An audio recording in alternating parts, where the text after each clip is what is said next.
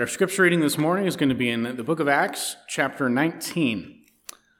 We'll be looking at verses 1 through 20. Let's all stand together for the reading of God's word.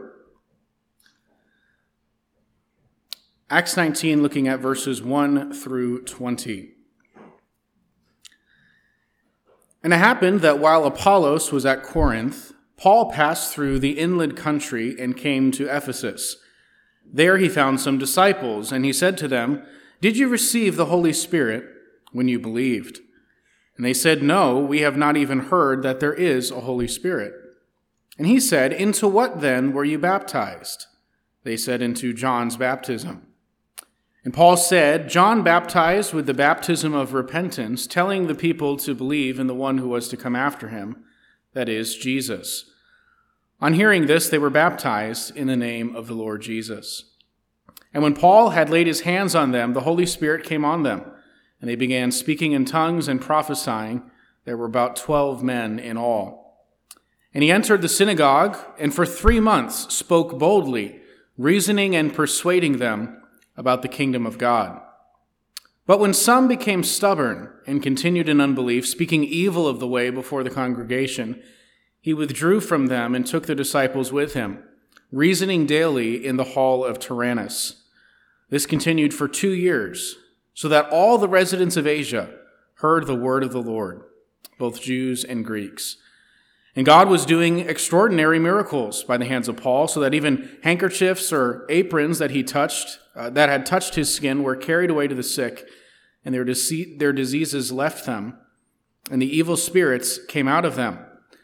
Then some of the itinerant Jewish exorcists undertook to invoke the name of the Lord Jesus over those who had evil spirits, saying, "I adjure you by the Jesus whom Paul proclaims." 7 sons of a Jewish high priest named Sceva were doing this. But the evil spirit answered them, "Jesus I know, and Paul I recognize, but who are you?" And the man in whom was the evil spirit leaped on them, mastered all of them, and overpowered them, so that they fled out of that house naked and wounded. And this became known to all the residents of Ephesus, both Jews and Greeks. And fear fell upon them all, and the name of the Lord Jesus was extolled. And many of those who were now believers came, confessing and divulging their practices. And a number of those who had practiced magic arts brought their books together and burned them in the sight of all. And they counted the value of them and found it came to 50,000 pieces of silver. So the word of the Lord continued to increase and prevail mightily. Our Father and our God, we come to you now seeking that you would give us wisdom and insight into this passage of Scripture that we're going to be studying this morning. Pray that each one of us would have ears that are attentive, that our hearts would be open to receive what it is that the Spirit of God has for us today, and that we would apply this to each one of our lives. In the name of Jesus we pray. Amen. You may be seated. Today we're going to be talking about the subject of revival. And just so you know, this has nothing to do with what's going on in Kentucky. No, we're going to talk about the revival that took place in the city of Ephesus about 1970 years ago. There's been a lot of talk in the last couple of weeks about revival, about times and periods of times when God does great works in particular places. And as I was preparing to teach this week, I couldn't help but think that this record of events that took place here in Acts chapter 19 is really what revival is. If ever the Bible provides for us a picture of what a time of great awakening or revival looks like, it would be this incident in Ephesus during these 2 years. And so I'll mention just a few things as we walk through the text that I think characterize true movements of God. What does it look like when the gospel of Christ powerfully transforms a community of people? That's what we're going to be looking at this morning. We find ourselves today in Acts chapter 19 in the midst of the third missionary journey of the Apostle Paul. After spending some time in Antioch, Paul headed out once again at the end of chapter 18. As verse 23 says, after spending some time there, speaking of Antioch, he departed. And he went from one place to the next through the region of Galatia and Phrygia, strengthening all the disciples. So if you've been with us for some time now, we've been going through the book of Acts over the last year or so, looking at the missionary journeys of the Apostle Paul over the last several months. Here we are in the third of those missionary journeys where the Apostle Paul leaves Antioch. And just so you get a visual description of what this looks like, he leaves Antioch in Syria, right here, kind of his home base of operations. And this time he heads up north and west across the mainland of Galatia. That's this whole green region here. And then Phrygia, which would be this area. And he heads down all the way to Ephesus, which is what we're looking at this morning. Now, you may recall that at the last trip, the Holy Spirit directed Paul not to start churches in Asia and Bithynia and Mysia. Acts 16, so this is going back a little ways, so don't get lost here. The Holy Spirit forbids Paul from preaching the gospel to those places. Acts 16 verse 6 says they went through the region of Phrygia and Galatia, so this same trek that they're taking now, Paul took on the second missionary journey as well. And then it says he was forbidden by the Holy Spirit to speak the word in Asia. So Asia, again, is this whole red area here. We zoomed out on the map here. Hope you didn't get lost there. This whole region is what would be called Asia, not the Asia we think of the whole continent today. No, it was just that little region there of Western Turkey. And so Paul was forbidden on that occasion from preaching the gospel in Asia. And that includes, by the way, the city of Ephesus. So Ephesus right here is a part of the region known as Asia. That whole area was closed off to Paul during the last trip. And through a vision of the night back in chapter 16, God directs Paul to go west and to head into Macedonia, which is across the sea over here. So that first trip, God says, don't go to Asia. Don't preach the gospel there. Don't start churches there. I want you to skip right through there and go west to Macedonia. But now on this trip, Paul is apparently allowed to preach there. We don't know. We can't get in the mind of God and figure out why he said no that time and yes this time. But for whatever reason, Paul is able to minister here for the first time. Very briefly, at the tail end of the last missionary journey, Paul had stopped at Ephesus, you may remember, on the way back home. He stopped there for a brief time and spoke in the synagogue there, but did not stay very long. And so this is really the first opportunity that he will have to preach and present the gospel to this region. And he'll actually end up spending about 3 years total in Asia. Let's jump into the text now. Acts 19, beginning with verse 1. It happened that while Apollos was at Corinth, Paul passed through the inland country and came to Ephesus. There he found some disciples. Apollos, you may remember from last week, he was a disciple of John the Baptist. He was a Jewish man, very well trained and educated in the Old Testament scriptures. He was very intelligent, and he was also said to be an eloquent speaker. But Apollos had some gaps in his theology. He hadn't quite made the transition from John the Baptist's teachings to Christianity.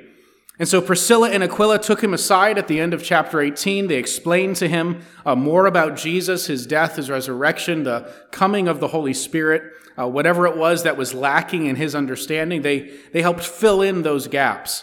And then Apollos left Ephesus and he heads over to Corinth. While Apollos is at Corinth, Paul is making his way across Galatia and he arrives at Ephesus. So they just miss each other. Apollos leaves Ephesus, and then Paul ends up coming to Ephesus in his absence. And it says there in verse 1 that when Paul comes to Ephesus, he finds some disciples. And I think, this is an inference of mine, I can't prove this, I think these were disciples of Apollos. And that's why Apollos is mentioned there at the end of chapter 18 and again in chapter 19 to help us understand that these 12 men that Paul finds here in Ephesus were not really fully disciples of Jesus yet. They were disciples of Apollos. They were believers in the teachings of John the Baptist. So maybe they knew about Jesus. John the Baptist did preach that Jesus was the Messiah, but they hadn't heard the whole story. They hadn't heard about the death, the resurrection of Christ, the outpouring of the Spirit at Pentecost. They were missing, again, some gaps just like Apollos was. They only knew the teachings of John the Baptist. Here are those teachings. If you wanted to know what did John the Baptist teach, Here's a summary of it back in Luke chapter 3. So this is before the ministry of Jesus, when John the Baptist is preaching and proclaiming and preparing the way for the Messiah's arrival. Luke 3:15 says, "As the people were in expectation, and all were questioning in their hearts concerning John, whether he might be the Christ." So that's telling us that some people in John's day thought maybe he was the Messiah. Maybe he was the king that the Old Testament had promised was going to come. This is, again, before Jesus really comes on the public scene. Here's John's answer to those who were wondering if he might be the Messiah. He says, "I baptize you with water, but he who is mightier than I is coming, the strap of whose sandal I am not worthy to untie. He will baptize you with the Holy Spirit and fire.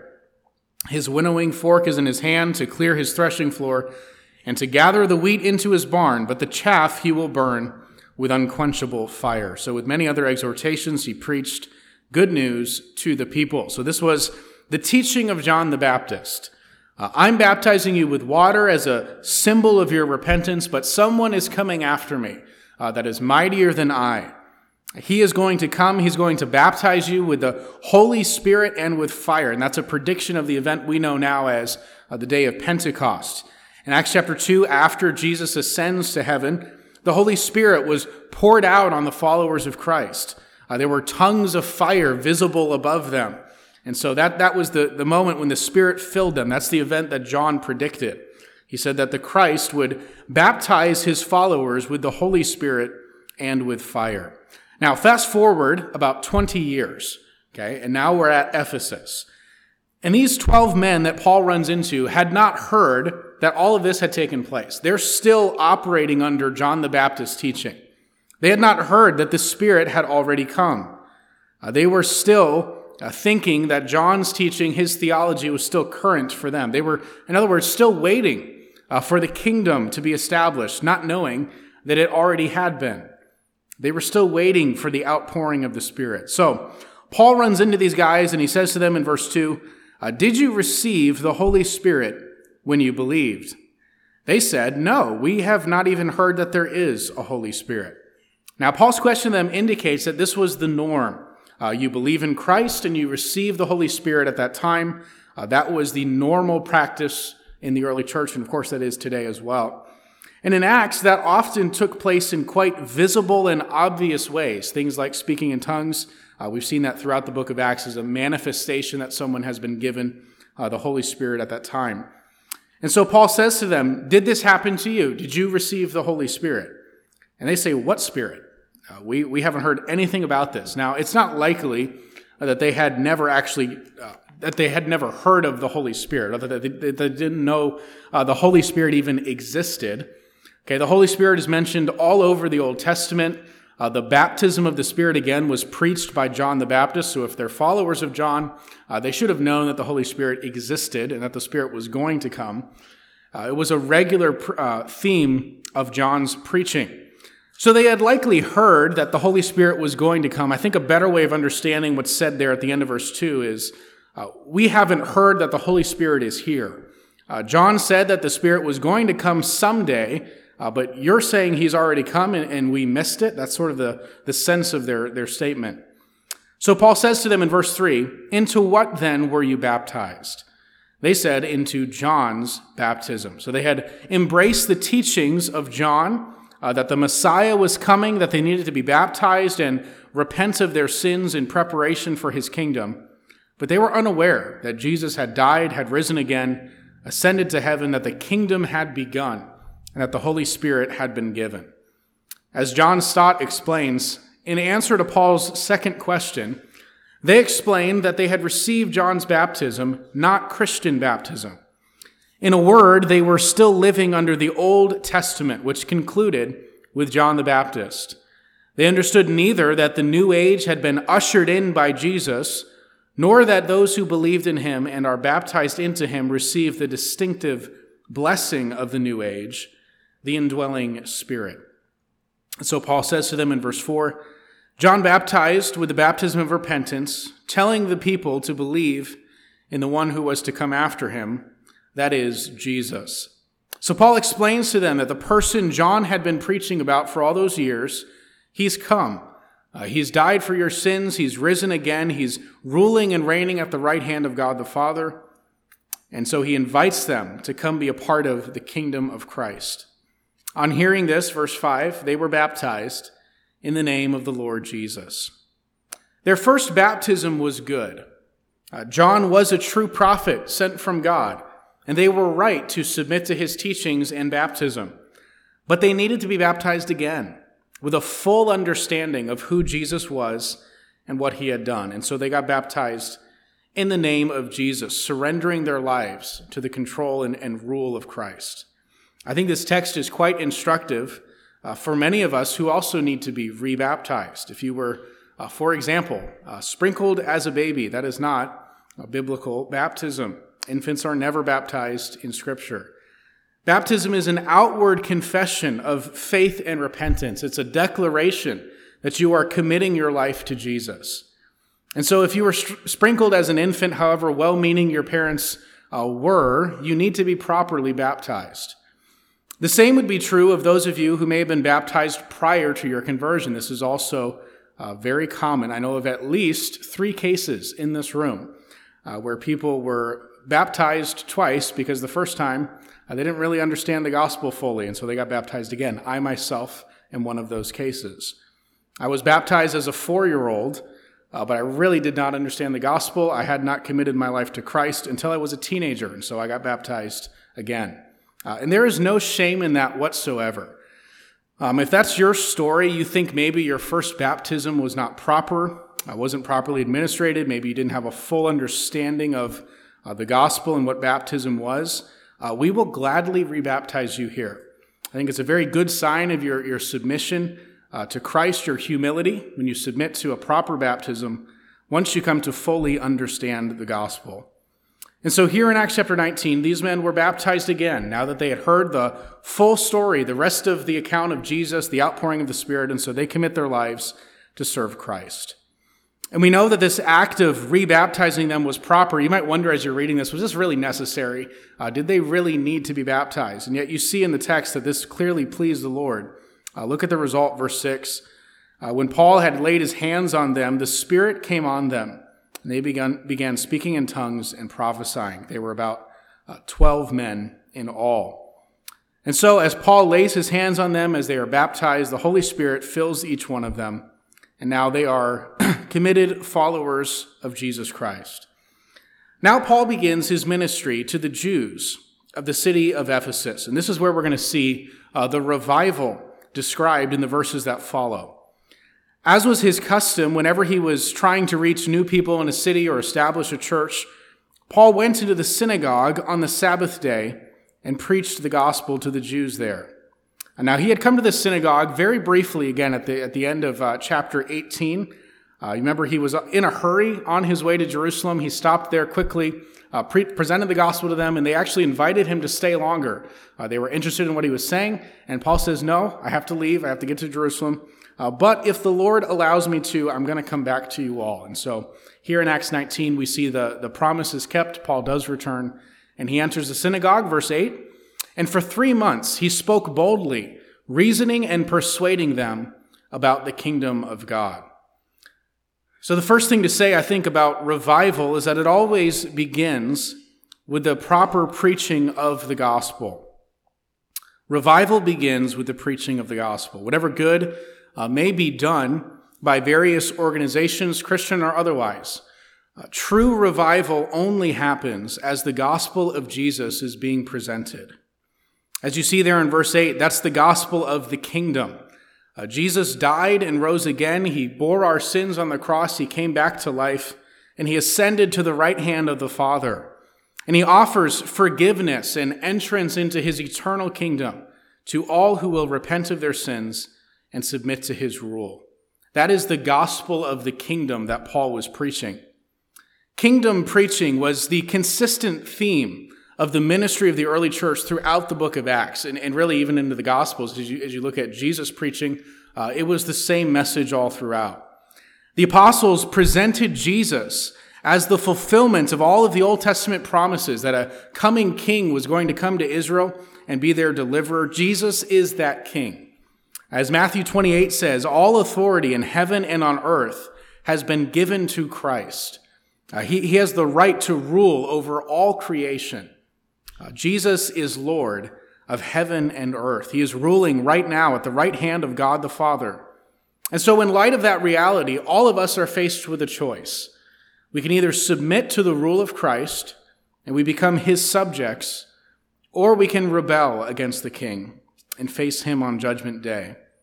All of us will stand before the throne of Christ one day to give an account for the choice that we made. And it is through the kingdom of Christ that God is recreating the world that has been tainted and cursed by sin. The choice to submit or rebel against the Lord is really the same choice that Adam and Eve faced back in the Garden of Eden. In Genesis chapter 3, God had created this beautiful world for them to live in. He had given them all of these trees with fruit on them, and God says to them just one thing: don't eat the fruit from the tree of the knowledge of good and evil. That was the one command God gave to those first humans. And so they were faced with that same choice. Either submit to God's rule or reject him. Either honor the command of Christ and enjoy the blessings that flow from a life of obedience, or rebel against God's rule and take the forbidden fruit. And of course, we all know they made the wrong choice. And that decision plunged the human race into sin and brokenness. But the gospel, the good news of the kingdom, says that through Jesus' death and resurrection, humanity has been offered a second chance. We each can make the choice to submit to Christ and to live as subjects to the King. And this is how God is saving the world. If you read in John chapter 3, Jesus says this is why he came. God sent him into the world so that the world would be saved through him. And that happens one person at a time, coming to faith in Christ, submitting their lives to the rule of Jesus. This is how the kingdom spreads. And that's how the world is restored, through the preaching of the gospel of the kingdom of Jesus. That's what kingdom preaching is all about, emphasizing that Jesus has been given authority to rule over all the world, and we must recognize his authority and submit our lives to him. So the gospel, or the good news that Paul was preaching, includes Jesus' death, his burial, his resurrection, and his exaltation as king. This is the good news that Jesus is king. Yes, we are to present Jesus as Savior. He can forgive our sins through his death on the cross. He offers us eternal life with him. But we also present Jesus as King, as Lord. And the results of this preaching in the synagogue were mixed. This was pretty common for Paul. When he would present this message, some people would embrace Christ, and some people would get very upset. And so that's exactly what happens here. In verse 9, we read, "But some became stubborn and continued in unbelief, speaking evil of the way before the congregation. He withdrew from them and took the disciples with him, reasoning daily in the hall of Tyrannus." So some of the Jews here in the synagogue of Ephesus became stubborn. They refused to believe that Jesus was the promised king of the Old Testament. They would not submit their lives to his lordship. And so Paul leaves the synagogue, and he begins his public ministry to the Gentiles, the non-Jews of the city of Ephesus. The hall of Tyrannus mentioned there was a lecture hall where teachers and pupils would meet. And this became the place that Paul preached the gospel daily throughout this period of about 2 years. He did this every day in this hall of Tyrannus. He was presenting the gospel. He was answering questions. You see there where it says reasoning daily. Again, that's that word dialegomai. We've run into it many times in Acts, where he's dialoguing with people, having a conversation, a back and forth. They're asking questions. And this was Paul's practice throughout these years. We also know during these 2 years that Paul is presenting the gospel here in the hall of Tyrannus. He's also working. Again, Paul is bivocational throughout this entire time in Ephesus. We read in Acts 20, verse 33, as he's leaving Ephesus, he says to them, "I coveted no one's silver or gold or apparel. You yourselves know that these hands ministered to my necessities and to those who were with me." So he's saying, I worked and I provided my own living and for those who were co-laborers with me. "In all things I have shown you that by working hard in this way, We must help the weak and remember the words of the Lord Jesus, how he himself said, "It is more blessed to give than to receive." So Paul is working throughout the week. He's providing his own living. And during those work weeks in those days, you would have a break in the middle of the day. This is very different from our modern culture where we have things like air conditioning. But back then, in the heat of the day, basically from around noon until 4, you would be off work. So you'd work early in the morning, you'd take a break when it was hot. Most people would take a nap during that time, and then they would come back to work in the late afternoon.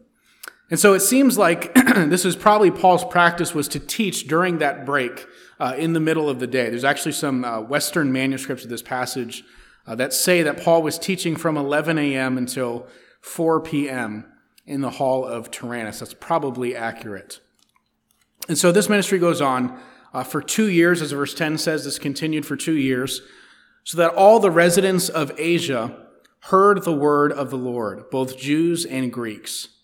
So during this time that Paul is presenting the gospel of the kingdom in Ephesus in the hall of Tyrannus, and he's working that tent-making job on the side there, the gospel was spreading out from Ephesus to the whole region of Asia. It's probably likely that during this time, the churches of Sardis and Philadelphia and Colossae, Thyatira, all of those churches that we know of throughout the New Testament that are in that region of Asia were likely started during these 2 years of ministry. Paul stayed right there in Ephesus, and the gospel was being spread throughout that region as people were coming to faith in Christ and then branching out from there and establishing churches in all those places. Certainly that's the case for the church of Colossae. As you read Colossians, Paul says in chapter 2 that he had never seen them before. They had not yet seen his face, the church at Colossae.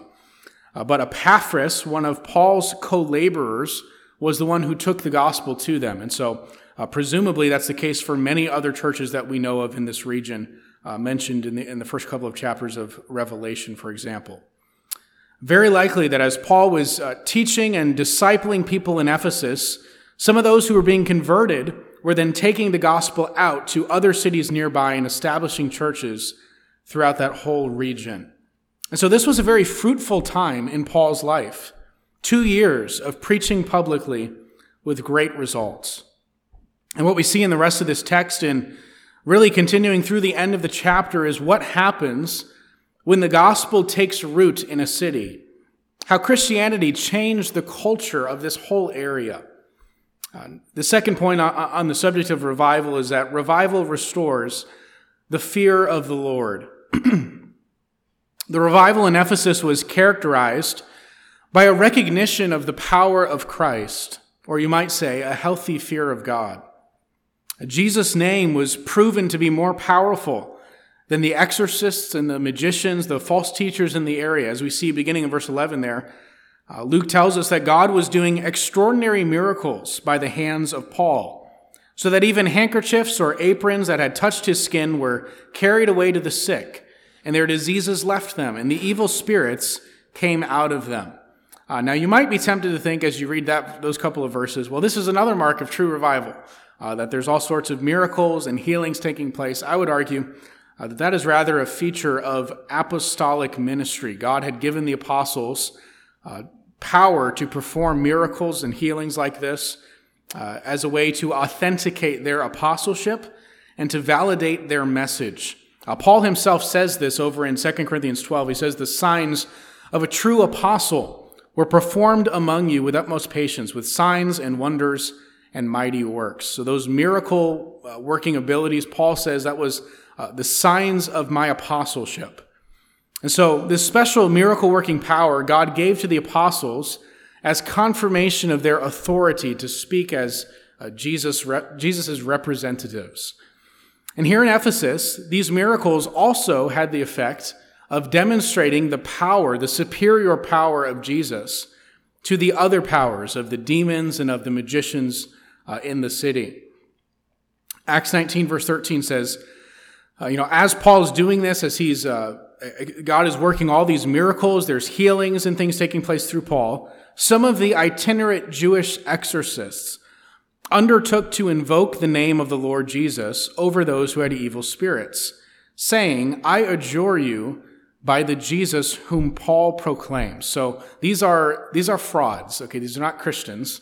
These are magicians, sorcerers, we might call them, and they're trying to cast demons out of people who are possessed. And they say, well, this whole name of Jesus thing seems to be working for Paul. Let's try that. They thought it was sort of like a magic spell or an incantation, that if they just said, I command you in the name of Jesus to leave this person, that they would have the same power and effect that Paul had. But that was not the case. Verse 14, 7 sons of a Jewish high priest named Sceva were doing this. These are some of these magicians or sorcerers that are trying to invoke the name of Jesus. And by the way, the 7 sons of Sceva, that would be a really good name for a rock band or something. But anyway, verse 15. But the evil spirit, so that they're trying to cast out the demon in the name of Jesus, and the evil spirit answers them. Jesus I know, and Paul I recognize. But who are you? That would be embarrassing. But hold on, it gets even more embarrassing. Verse 16, the man in whom was the evil spirit leaped on them, mastered all of them, and overpowered them. This is often the case with demon-possessed people. They have kind of superhuman strength, and so he jumps up on them, and I assume he tackles them or something. And then verse 16 says, so they fled out of that house, naked and wounded. So the name of Jesus wasn't some sort of incantation or magic thing that just gave anyone power over demons. And after this incident, everyone understood that Paul was a true apostle, that he was the real deal and these other guys were frauds. And Paul's preaching was a true message, that he carried the authority as a true spokesman for Christ. Verse 17 says, this incident became known to all the residents of Ephesus, both Jews and Greeks, and fear fell upon them all. And the name of the Lord Jesus was extolled. The CSB translates that last phrase, the name of the Lord was held in high esteem. So through this clash of Christ's power versus the false exorcists and magicians, the result was that many people came to believe in Christ and to recognize that he was supreme. God's name was being hallowed. Fear fell upon them. They praised the name of Jesus. They exalted the name of God. That is revival. When there is a recognition of the one true God and a submission to him, that's the type of a revival I would love to see come to our nation, where the name of God would be honored once again, where people wouldn't use the name of Jesus as a curse word, where there would be respect for God instead of the blasphemy that we see all around us today. Number 3, revival leads to repentance. This is the last result of any true revival, is that repentance is the result. Verse 18, also many of those who were now believers came, confessing and divulging their practices. Repentance. That's what happens when the gospel takes root in the lives of people. They confess their sins. They turn from those lives of sins to serve and live for Jesus.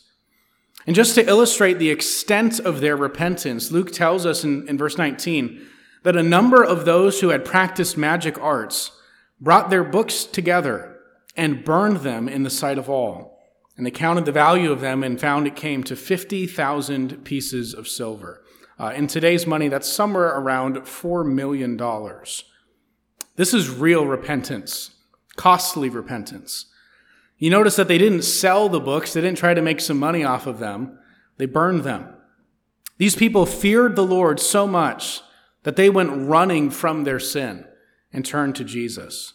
And so verse 20 says, the word of the Lord continued to increase and prevail mightily.